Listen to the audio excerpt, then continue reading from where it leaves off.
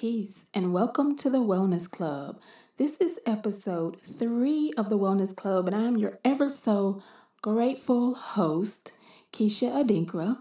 And we're going to call this episode Let's Talk About Aging. Yes. So, I recently had a birthday. Not too recently. I had a birthday last month, August 11th.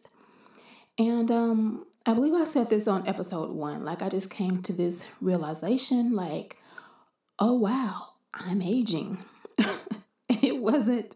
I had that aha moment, and it wasn't like it was a moment of sadness or this is disgusting or it was kind of a lot of it was gratitude. Definitely don't want to speak negatively on aging because it's not an experience that we all get to share.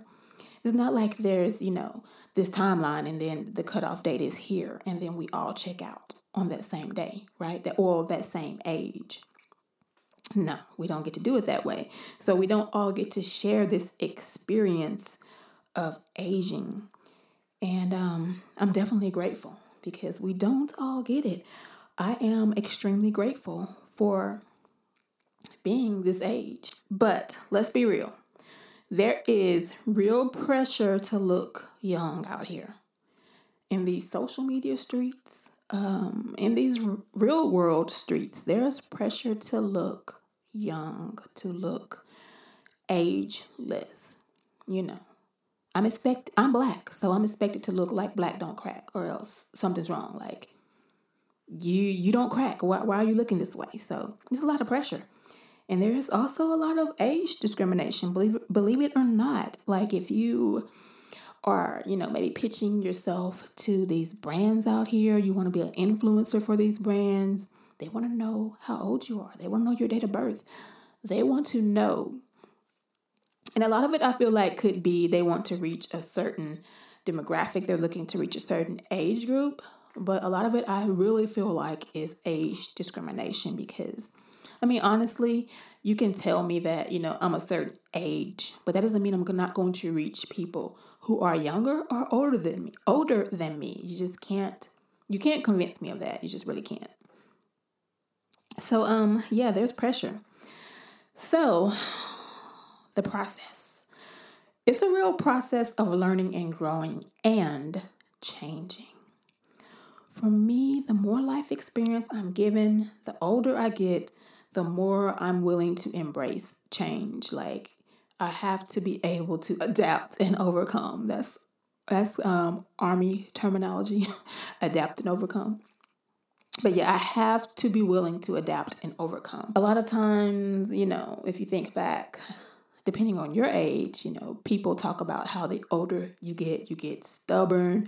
Oh, he's old, she's set in her ways. Like, no, we can't do that anymore. We have to be willing to grow with the times, grow and change with the times, okay? So yeah, I am embracing that. I'm embracing changing. But I think society, education definitely has its part to play in our inability to adapt to change. You know what I mean? Like think about it like this. We are basically forced to decide what we want to do with our lives at like the age of 17, 18, 19 years old. Like what?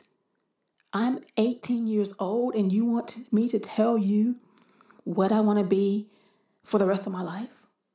Come on. That's a little bit cray-cray, right?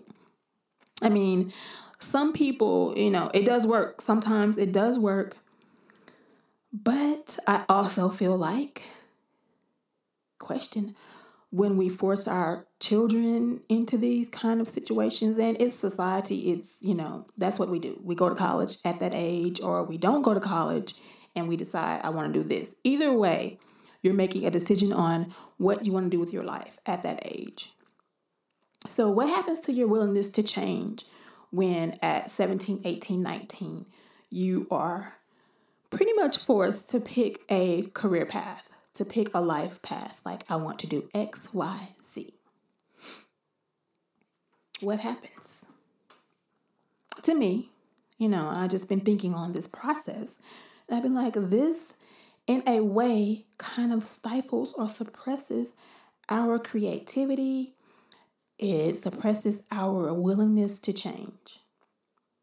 Once we are kind of tied into a career, 9 times out of 10, we're there. We're going to stay in that zone unless we're kind of forced into something else. So the one thing that really stands out when I think about career paths that you can kind of be forced into something else, one thing that really stands out is journalism. Like the days of I don't want to say a real, but the days of the newspaper journalists are pretty much over. Like they're not gone, but they're gone. So, if you picked that career path, like you kind of were forced into something else, or, I don't know, maybe you found a way to make it work. There's still a few, newspapers being produced. So, but, at one point in time, like that was a major career path, like major. Think about it. Like there are newspapers, newspaper presses, newspaper stands were everywhere. Like that was a major career path for people. But now, not so much. So yeah, I think that really does kind of stifle our ability to change. Personally, I have this willingness to try new things, I've been like this for as long as I can remember. Even in college, I did pick a major in the beginning. I was like, believe it or not, speaking of newspapers, I majored in mass communications. Now, I did want to write pieces, but my ultimate like envisioned dream of what I saw myself doing was like being a correspondent, or being on ESPN, or on some big time news show. I wanted to be that mass communications gal. I wanted to do that with my life. Didn't work out that way, but I still love to write. I still love to talk to people through the internet, though at the time I didn't really see myself doing it on the internet. But however it works out for you, you can tell that's something that was kind of like in me, because I'm still in a way doing it. I still blog, I still have YouTube, I still do this podcasting thing. So in a way, I'm still living out that dream of being a newspaper or news anchor person, right? So yeah, I think choosing a career path really early it's not dangerous, because like I said, sometimes it works, but just peep this, okay? I want y'all to peep this. This is a list, all right? I wrote this little list down of things over 30. These are some of the things I finished over the age of 30. I finished my undergrad degree over 30. I finished my grad degree over 30. I started a blog over 30. I started a YouTube over 30. I lived overseas, but I was already over 30 when I lived overseas. I didn't have a passport until I was almost 30. I moved to several new states, started a business. I ran a marathon over the age of 30. Peep this one though. I hadn't even bought a house and I was over 30. Do you think I'm sad about that? I'm absolutely not sad about that. Well, things over 40, right? Started another business, okay? Started this podcast. Became a yoga teacher. Moved to yet another state. I went back to school. I wanted to get another master's degree, but I haven't completed that, and I'm not in school right now. It's just like a task, just like, oh. And then I'm like, I could, get a PhD, but, girl. So, we'll see.